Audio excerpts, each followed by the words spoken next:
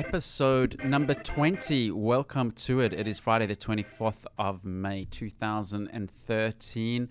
Winter has hit Sydney, Australia. It is very unwarm outside. And welcome to the It's a Monkey podcast. We have a terrific show lined up for you. 99 Designs, I'm sure, is a site that many of you have heard of. If you've used 99 Designs before, you may be interested to know that we're going to be chatting to one of the co-founders, Matt Michkovich, who will be on the show a little bit later. We'll be talking to him about his new startup as well as about his experience with 99 Designs, and he's a really great entrepreneur. But as always, let's get straight into the tech news. And with me, as usual, is James Peter. James, you've had a fun week. Yeah, it's been a pretty busy week. We've launched the new Managed Flitter business plans, which has been good. And I think we're pretty good. We don't really do a lot of hard selling on this show. We're not opportunistic about our listeners, but I think we can mention that we've launched Managed Flitter Business, which is a great new version of one of our flagship products, Managed Flitter Business. And as lead dev, you've had a busy week. Yeah. Seemed the launch went mostly smoothly. We had a few teething issues as always, but it's running pretty well. We had a bit of an issue with Twitter this morning going down, which was bad timing as always. But it's been going well. Got a few people signed up and using it, which is good. It is getting some positive reactions. It is good. The buzz of building stuff and switching it on and seeing it come to life never really gets old, does it? No. It's always the best part when you finally get to turn the switch. And Marissa texted me this morning, and she's quite happy with our progress. And she's got a couple of checks left in her checkbook. She's got $2 billion to throw around. Speaking of Marissa, of course, the big story this week, the huge story, is that Yahoo buys Tumblr and promises, quote unquote, not to screw it up. Yeah, that was it was quite a good press release they put together, like actually saying, we're not going to screw up the purchase of the company. But I guess they need to do that because I guess people are probably a little bit worried about the acquisition and what could potentially happen to Tumblr. Yeah, look, I think historically Yahoo hasn't really made a huge success over many acquisitions. Flickr's probably one of their most successful acquisitions that I can think of the top of my head. I mean, obviously these companies have a lot of different acquisitions that are lower profile and related to all different, back-end tech and things like that. But in terms of profile acquisitions being successful, Flickr.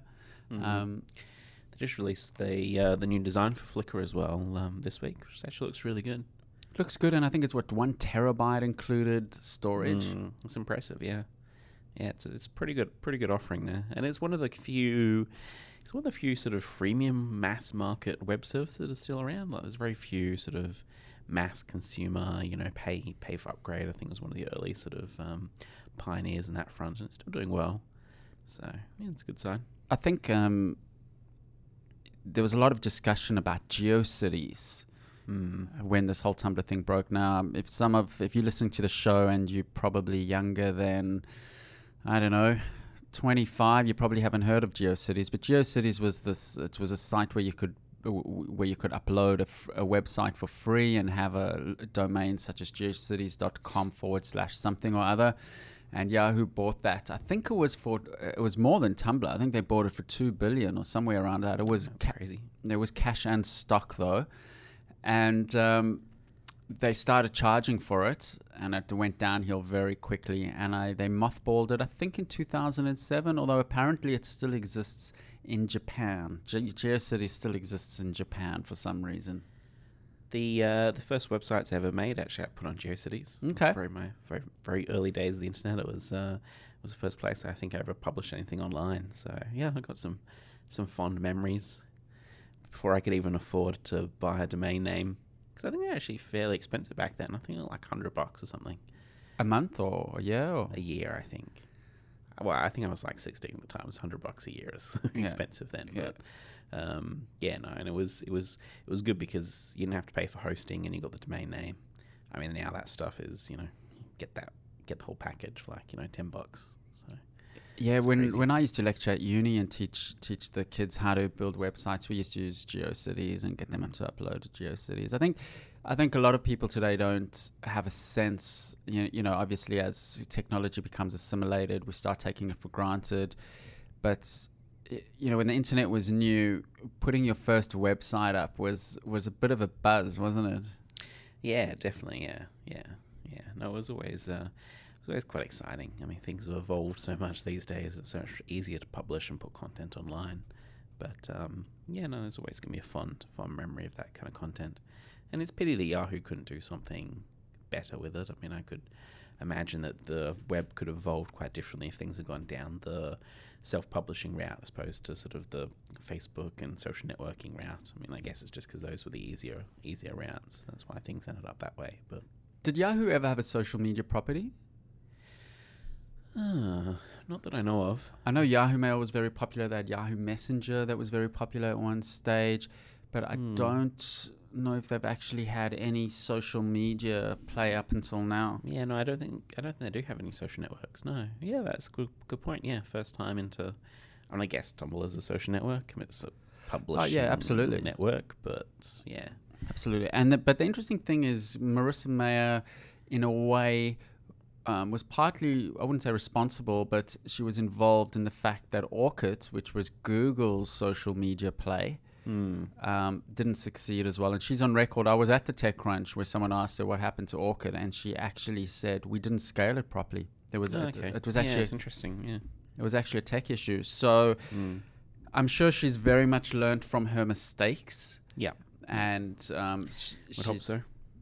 Yeah, look, and it's really an interesting story to follow from a business perspective. They have about 300 million monthly uniques.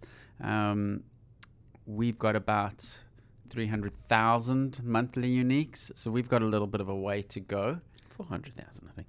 400,000 monthly uniques on Managed Flitter, 120,000 signups every day. But of course, they had taken quite a lot of cash already. I think about 125 million in investment and only turning over about 13 million at this stage. So I'm pretty sure their board pushed them on this one to accept this offer. And I don't know if David Karp, who's the founder, who's a really interesting guy to read about. Don't know if it was his first choice to actually get acquired like this. I'm sure his bank balance likes it, but from a philosophical point of view, yeah, it's quite interesting. It's quite interesting that that he did go down the acquisition route. I mean, it's hard to know. It's hard to understand why. I mean, I guess it's because he did want to leverage the resources of Yahoo and not have to worry about customer support and all the technical challenges and scaling, all that kind of stuff. And Yahoo can provide all of that benefit. So I guess there's that element that does potentially benefit Tumblr in the long run. And I guess he can focus on just building the product, just building Tumblr. So maybe it's freeing in some way for him. Yeah, maybe, but entrepreneurs generally sort of that's sort of not really the type of freedom they're looking for. Generally, I think he's quite unique. I mean, if you read a bit about his stuff, like I think he's almost product without any kind of sense of business in there. Like, I mean, the whole reason why. Well, not reason, but one of the factors as to why Tumblr hasn't really focused on any kind of monetization, it's just gone down the funding route, was because, he didn't really want to build it into like a business per se. He just wanted to make it the best product possible. But that's exactly what Zuckerberg, it's the exact same story. True. Yeah. He had the confidence/arrogance in their listing documents to say, can't remember the exact wordings, was something like, business profit is secondary. I can't remember his exact words, but he was quite upfront about building the right product and everything else will follow. Type stories. So it's interesting now. The East Coast and the West Coast are bookmarked by these two young guys that have built up these businesses for squillions. Both coming from these sort of middle upper class families on the East Coast. Yeah. So anthropological perspective. Quite interesting, but I'm not a frequent Tumblr user. My headspace for social media just seems to be maxed out. I'd really like to get into it, but I read an interesting article why teens, I think I sent it to you, why teens are particularly fascinated with Tumblr, written by a teen, because of course that's their real hot market, the sort of 16 to 24-year-olds. And this teen made an interesting comment that Facebook is very bounded and tied by your identity. There's always seems to be these dramas on Facebook, whereas Tumblr, you can sort of be decoupled from your identity.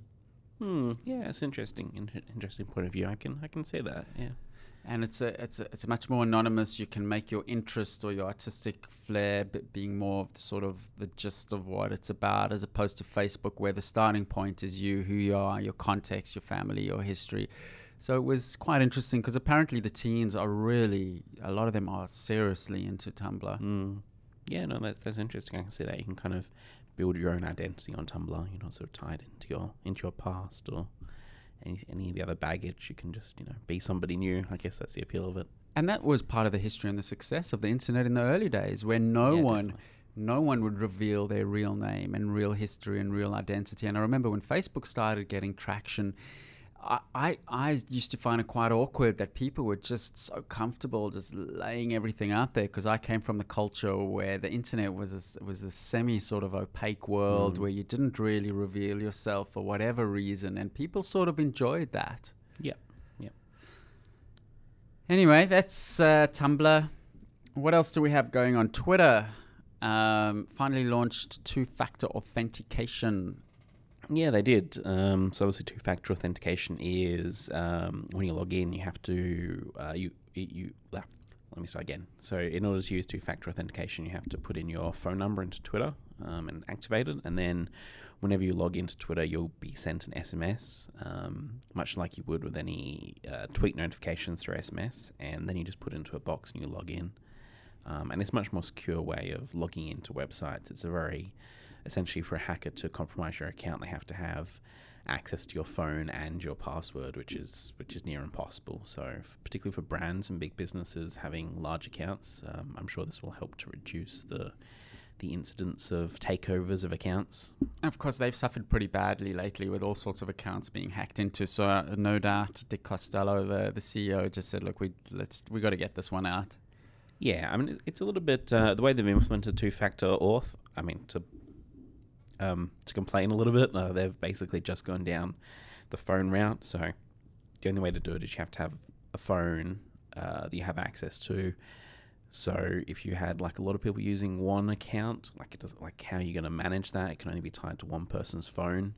And there are already quite a few solutions out there to solve this problem. There's the Google Authenticator, and there's other apps out there which can sort of let multiple people manage two-factor auth. So it's a very simple approach, but hopefully they'll keep working on it and they'll get something a bit better. Doesn't Google Authenticator, isn't that also tied in with the phone? It's an app on your phone?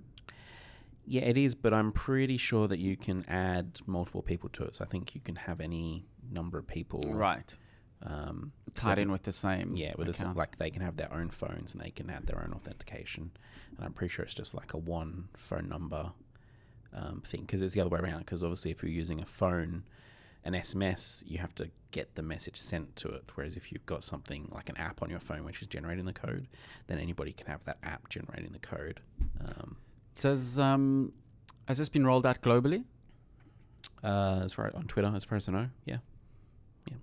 Things are moving pretty fast at Twitter, which is great. They've cranked up some of their self-serve ad solutions as well, only in the US at the moment. But I think their IPO is probably going to happen quicker than people think. There seems to just be all the pieces seem to be falling into place a bit.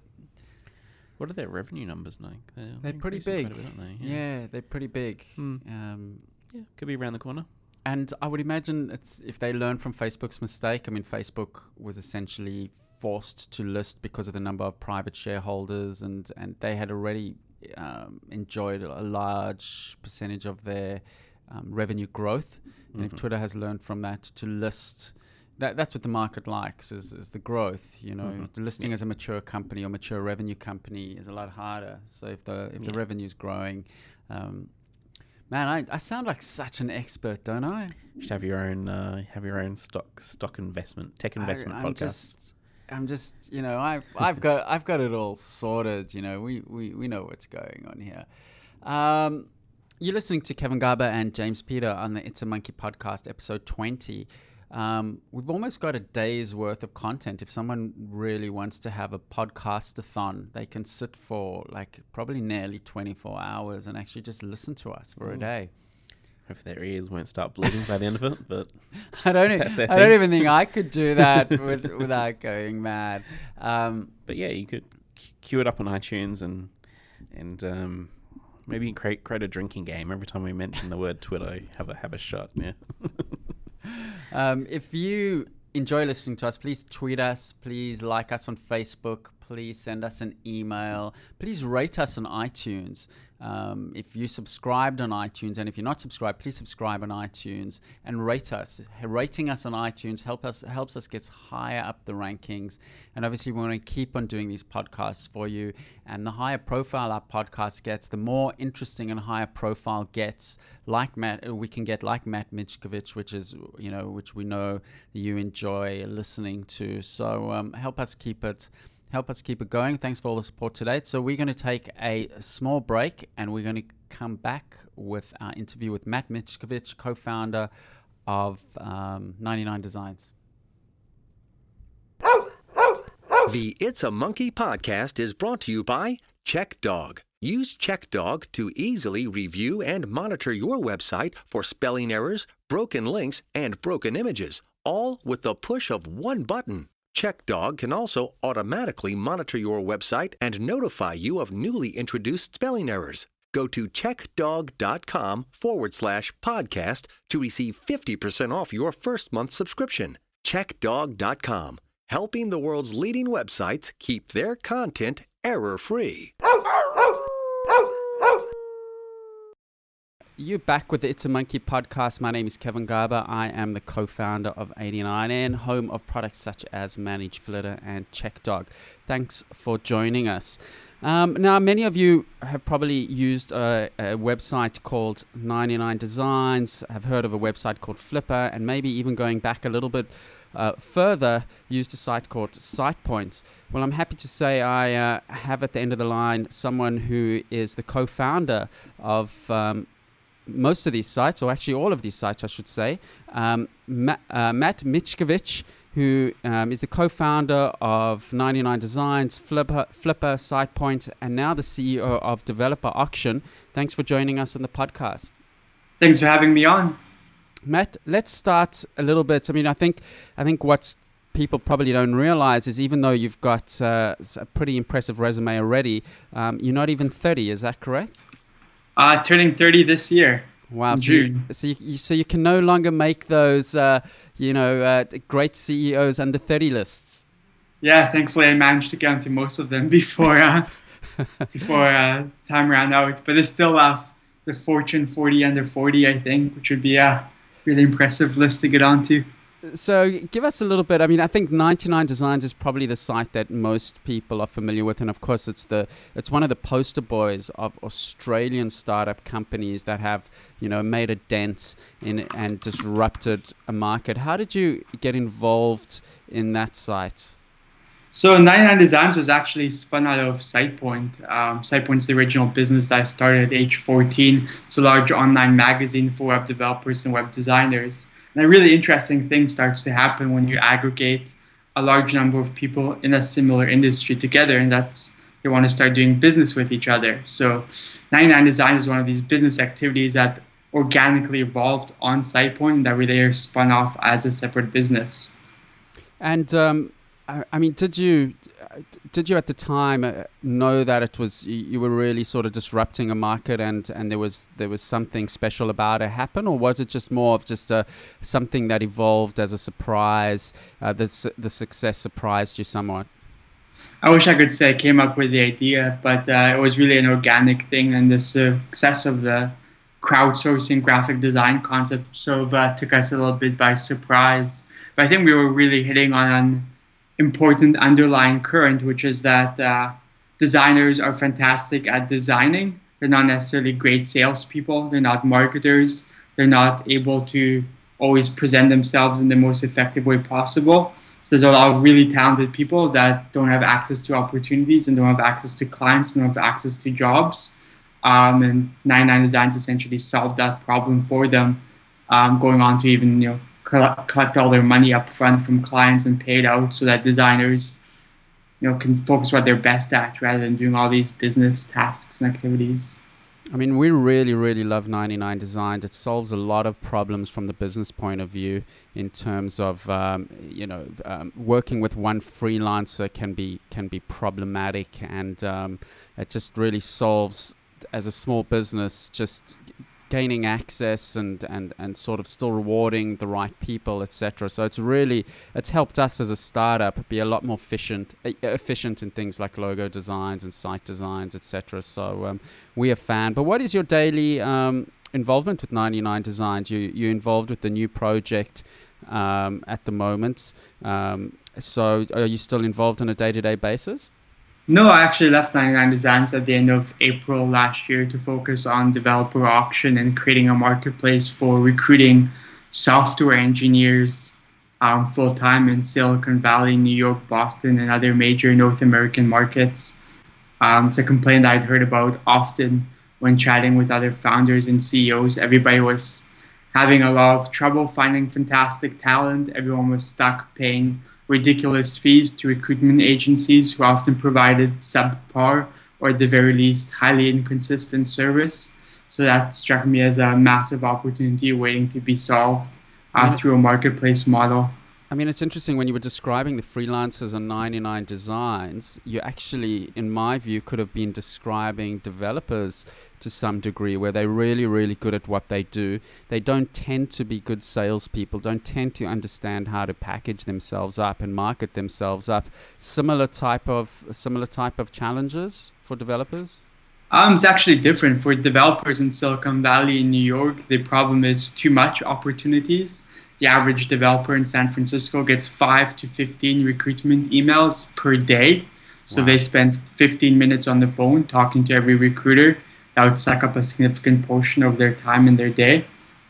So with developer auction, we sort of flip the funnel on its head and have companies submit indicative job offers before the candidate even interviews.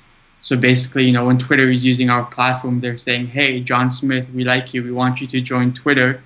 And if we go on a quote-unquote date and we both like each other and see that this is a good fit, this is how much we'll pay you. And engineers get all this information up front without having to do any interviews, without having to talk to 15 different recruiters. So it's a very efficient way for them to discover what opportunities are out there, but also to conduct price discovery and find out what their skill set is being valued at any given point in time in the market. I mean, what is happening with developers? And what I mean by that, the developer market. I mean, we've got a tech startup in Sydney. I'm constantly speaking to other business owners here that just cannot find developers for the love of money. Is it just literally globally? Is there just a supply and demand problem? Is it a lumpiness in that there's a lot of developers in Eastern Europe and India perhaps, that sort of, is it a global phenomenon, or are there just geographic sort of peculiarities at the moment? I think there's geographic pockets where there's a huge supply-demand imbalance, and certainly, I mean, when you say there's fantastic developers in Eastern Europe, that's absolutely true, but it's very, very difficult and expensive to bring them over to the US and other, supply-constrained markets. The other interesting thing that sort of struck me while we've been developing developer auction over the past year is just how poor some companies are at recruiting. In some cases, the employers are sort of their own worst enemy. They don't have a culture of hiring. They don't have a sense of urgency, and they drop the ball even when fantastic talent is handballed directly to them.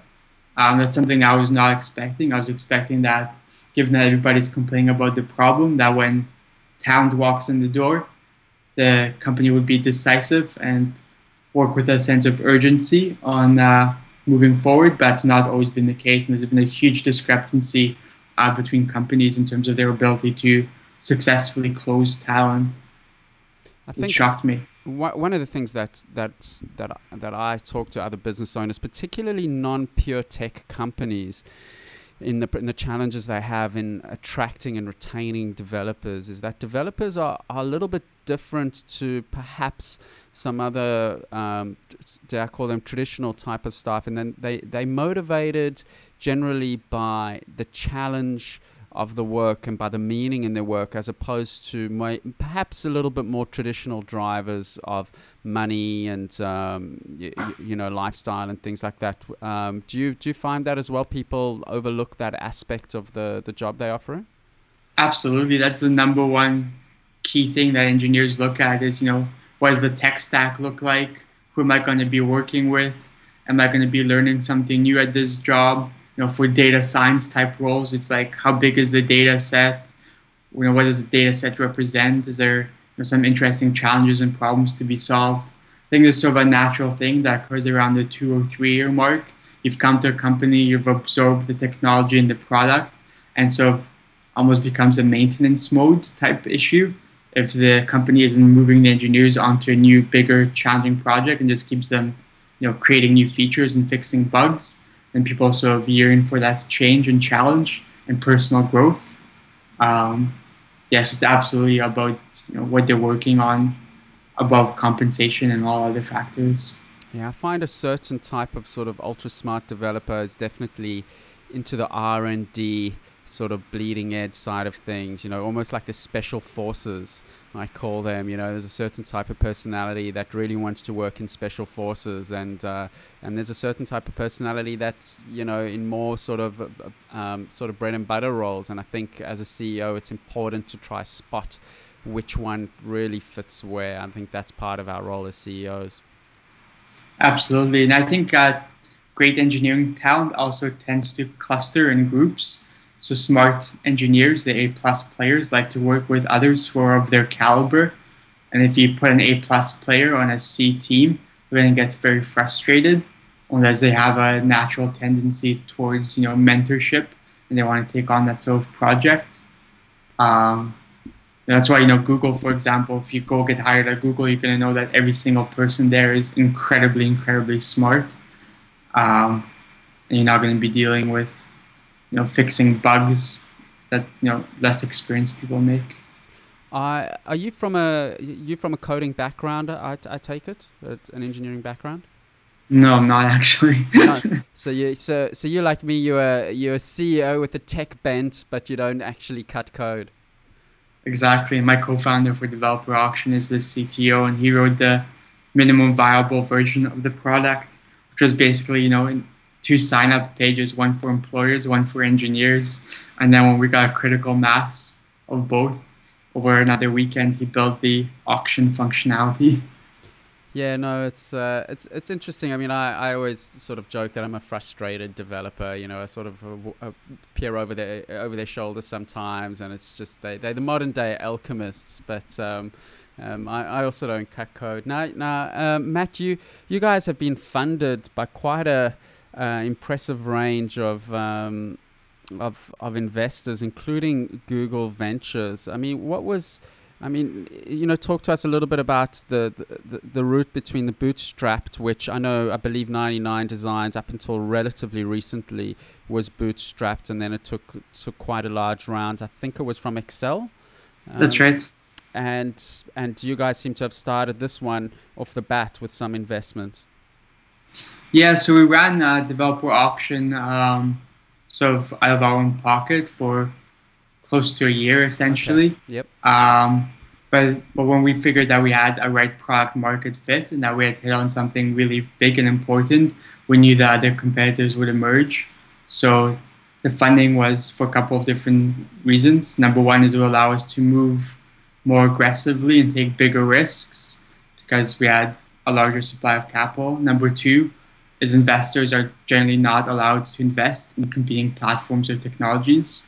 So once they put capital in us, they're by default not allowed to invest in the runner-ups. And number three is that the investors sort of act as our distribution arm their portfolio companies are going to be our customers. Right.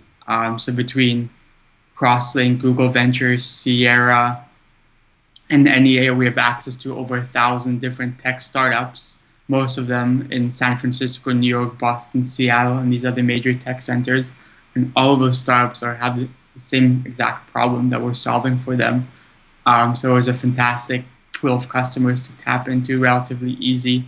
So, we're 1 degree away from a huge number of venture-funded companies who are actively recruiting and seeking talent. Was the investment process made a lot easier because of your track record with 99 Designs and SitePoint, or did you still have to walk up and down Sand Hill Road and giving pitches?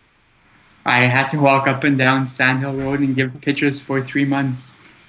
I don't know if that's an encouraging thing or discouraging to know that someone who built such a successful company like 99 Design still has to sweat hard to get people to write a check. People think that sometimes investment, even when the market's hot and there's money sloshing around, it's always hard to get money no matter what the circumstances.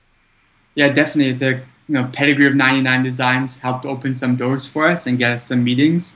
But at the end of the day, we still had to sell the investors on the vision, our dedication to this company. So I would say we were more successful than a first-time entrepreneur because we knew what we were doing. But it was definitely still a bit of a slog. Now, Matt, what do you think about the startup scene in Australia? I mean, you're currently in Vancouver. Am I correct in saying? That's right. And you've, 99 Designs was out of Melbourne, down the road in Australia. I mean, what do you think the startup scene is evolving here, or do you think that if you're really serious about a tech startup, you really should go to one of the tech centers? You've obviously have a bit of a global perspective of it. So what's your take on it? I mean, we ended up opening an office for 99 Designs in San Francisco, and I think that was a key part of our success. I think it'd be very difficult to build a business out of Australia. There's definitely some fantastic exceptions. Seek is a huge business. You have Xero, their accounting software firm out of New Zealand, etc. But that is definitely the exception rather than the rule. And there's a lot to be said for being surrounded by other people who are in the same industry. Australia is very isolated from all the conferences, hackathons, meetups, all the events that happen around the startup community, which I think is a bit of a negative. Though definitely, there's a bit of a scene evolving in Melbourne now, but still quite a ways away from what can be found in New York or SF.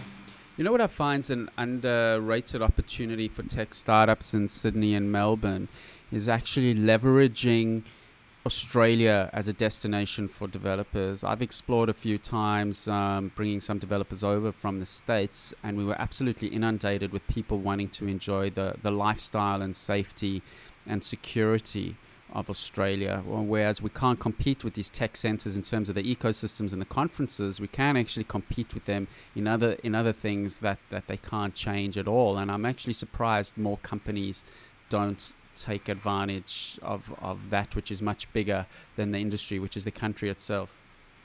To this day, 99 Designs has most of its development team based in Melbourne, and the San Francisco office is more focused on marketing and customer service, with a few exceptions. So it's a lot cheaper to retain and attract talent in Melbourne than it is in San Francisco, and there's something to be said for this sort of dual structure where you have all the customer-facing operations and maybe the management of a company in the US and the development team in Melbourne, where it's much more cost-effective. But it's a hard thing to pull off. Yeah, look, I'm sure as you know, as a CEO, you're looking to free up your headspace, not put things in your headspace, and every little new tentacle of operational additions or anything adds to headspace. So you're always trying to simplify things and be smart about things, I guess. Yeah, definitely. So you currently based, is your company, based in San Francisco with all our engineers in San Francisco for developer auction. it's a huge price premium, but I think it was definitely going to be the right decision for the long term of the business. And you just travel around a lot, just for investors and customers and relationships and things like that. Yep, and my co-founder, the CTO, lives in San Francisco. Our chief operating officer for Developer Auction lives in San Francisco, so they sort of handle the day-to-day management and the grind. And Developer Auction, is it going according to plan, better or more challenging? It's been going incredibly well. I've been shocked by the level of traction that we've gotten. In terms of the businesses I founded, I can't really think of an experience where we saw such a positive response from the community so quickly and so early in the life of the business. I get emails literally every 2 or 3 days saying, when are you going to do Developer Auction but for finance, or when are you going to do Developer Auction but in London, but in Singapore, when are you going to do Developer Auction for life sciences or salespeople. So it seems to be a natural pull the market has. So, and I've been just, we're less than a year old as a company, and we're already working with Twitter, Groupon, Facebook, OpenTable, working with some really fantastic big brands who are using our platform and seeing good results and good success. It just tells me, how much the market needs what we're developing. Yeah, I think one of the things the internet is fantastic at is making markets more efficient, and I'm pretty intrigued by any platforms that make the market more efficient. Do you invest in? Have you invested in any other companies? Involved in any other companies on the board, or as an investor, or anything like that? Yeah, I'm an advisor to 7 different companies. Some of the most exciting would include Optimizely for A/B split testing. Yep, I'm aware of that. They're going fantastically well. BoostCTR.com, which does the creative optimization layer for advertising. So there's lots of tools and software that will manage your pay-per-click bids, but no one that will actually optimize your ad copy or your Facebook ads and images and text, etc. So they do. We need that. I'm going to look at that when I get off the call to you. We really need that help with that. And eQuire.com, which is a fantastic Chrome plugin that automates data entry for salespeople. I found, data compliance reporting with the salespeople is always difficult. Having people, enter data into Salesforce while they work out of Outlook or Gmail, so it creates a really poor workflow. So, eQuire sort of automates all that, saving salespeople hours and hours every week while making sure that every piece of critical data is being entered and reported on accurately. And that's, you said about 7. So those are the main ones you're involved with? Yeah, there's 7 different companies. So those are just 3 examples of them. Cool. I'll look some of those up.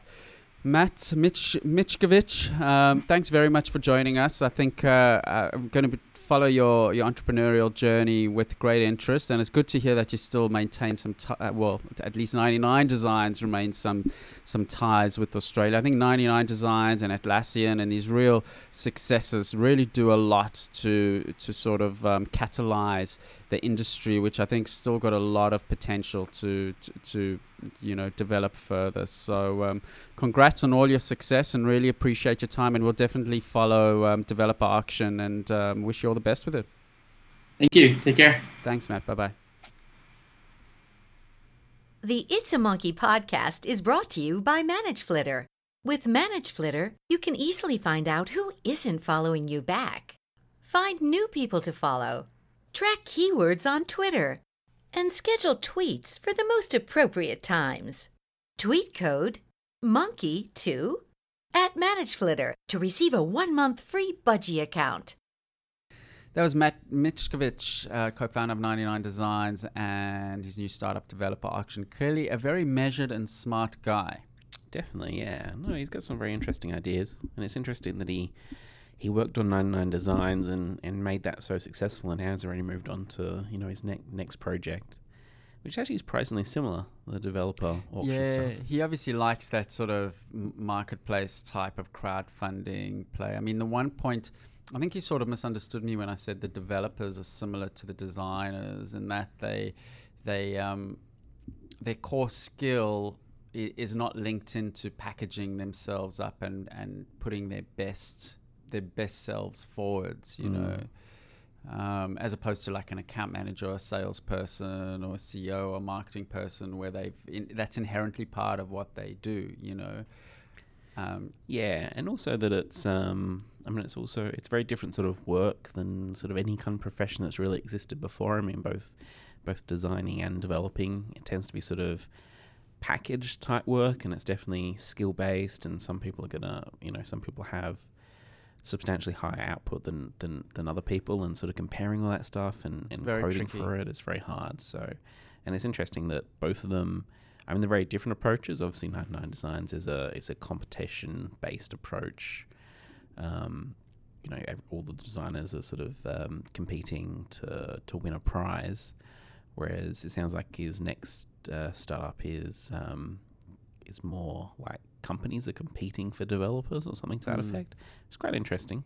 Yeah, very interesting. I haven't heard of that before. And of course, it's a massive problem for company staff, and particularly in a place like San Francisco, when the times are good, as they are now. I mean, it's very cyclical. When the times are bad, there's a glut that's, it's happened after 2000. There was a glut for quite a while, a really massive glut, because it just sort of busted so quickly. Yeah, definitely. Yeah, but at the moment,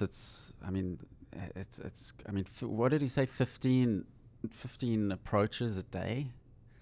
Something like that, yeah. I mean, yowzers. Yeah. I think that must be, I think recruiters use LinkedIn and all that kind of stuff to sort of mine these connections. So, but yeah, if you're getting that kind of volume, you're probably just going to be throwing them all into your spam folder. So. Yeah.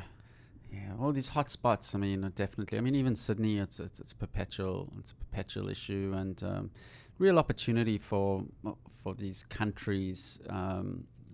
As I mentioned, like Australia, I feel it doesn't capitalize on bringing smart people into this country as much as it should. It's smart people can really impact countries in amazing ways. I mean, I think the Google Maps guys, were they originally Australian born? Weren't they Australian?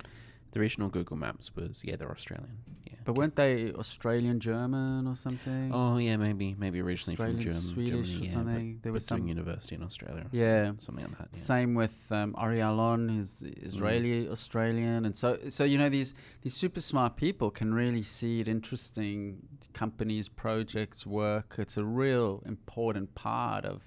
Definitely. Yeah. The value add to the economy. So, but look, 99 Design is definitely a poster child of the Australian startup scene. It's we need more of them.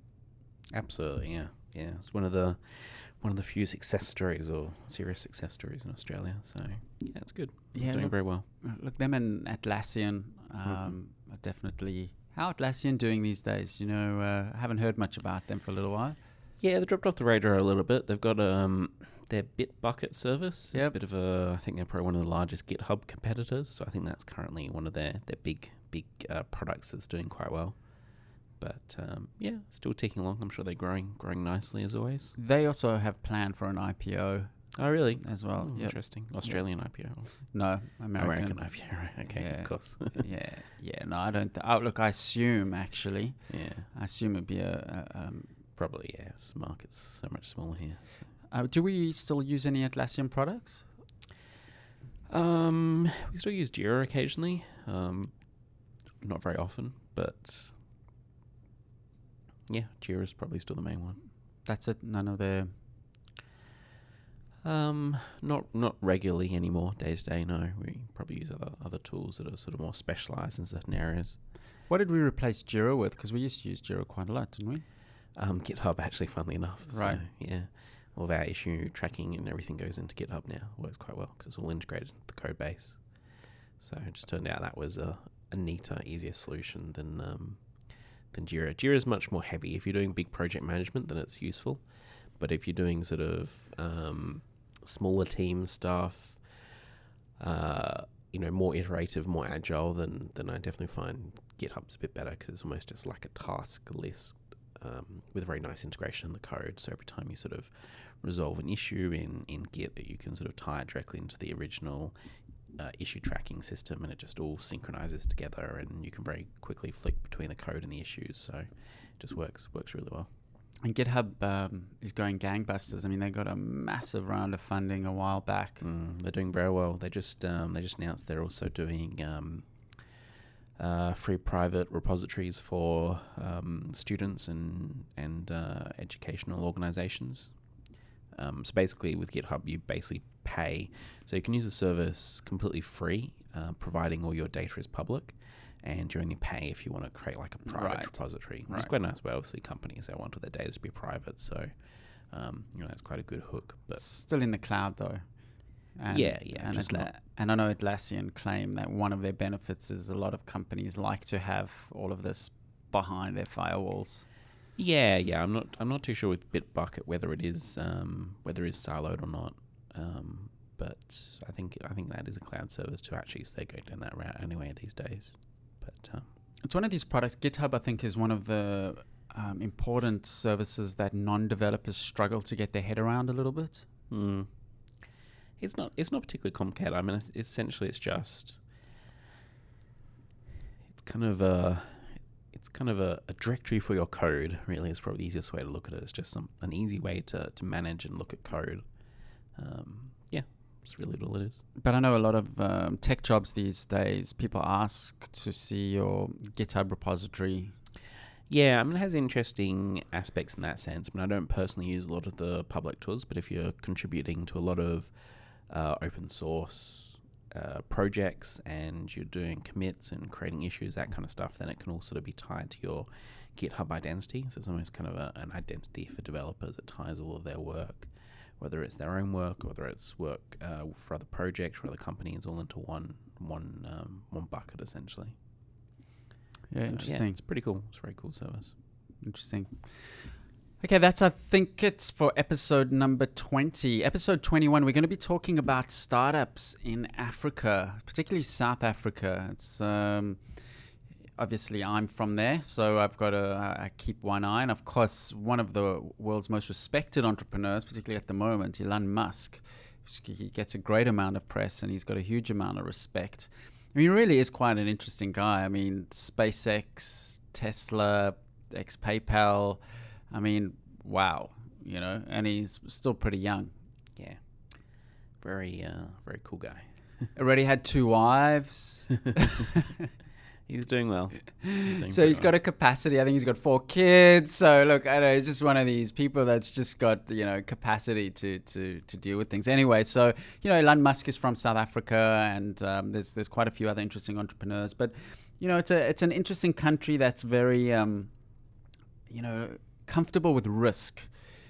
These countries like Israel and South Africa, where they inherently a more complicated life. You actually grow up with a greater propensity for risk, which is actually what you need as an entrepreneur. You need to have a bit of a sense and feel for it. Australia is just such a wonderfully stable, solid state company that I think it's harder for people to stretch themselves in that way. So we'll be talking to one of the incubators that got funding from Google, actually, and what they're doing about, helping sort of catalyze all the tech startups and what's going on with the tech startups. And apparently, interesting that Amazon AWS services was actually created in Cape Town, South Africa. And we'll be finding out a little bit more about that by some South Africans that used to work for Microsoft, and there was a whole connection. And they've built a cloud service that's now got bought by, I don't know if it's Amazon or by Cisco or something. But anyway, there's quite a few connections to Africa. So we'll be talking about that in the next episode. And that will be episode number 21. So stay tuned. Follow us on Twitter. Send us tweets. And wherever you are in the world, hope you are having a good one. So it's goodbye from Kevin and James.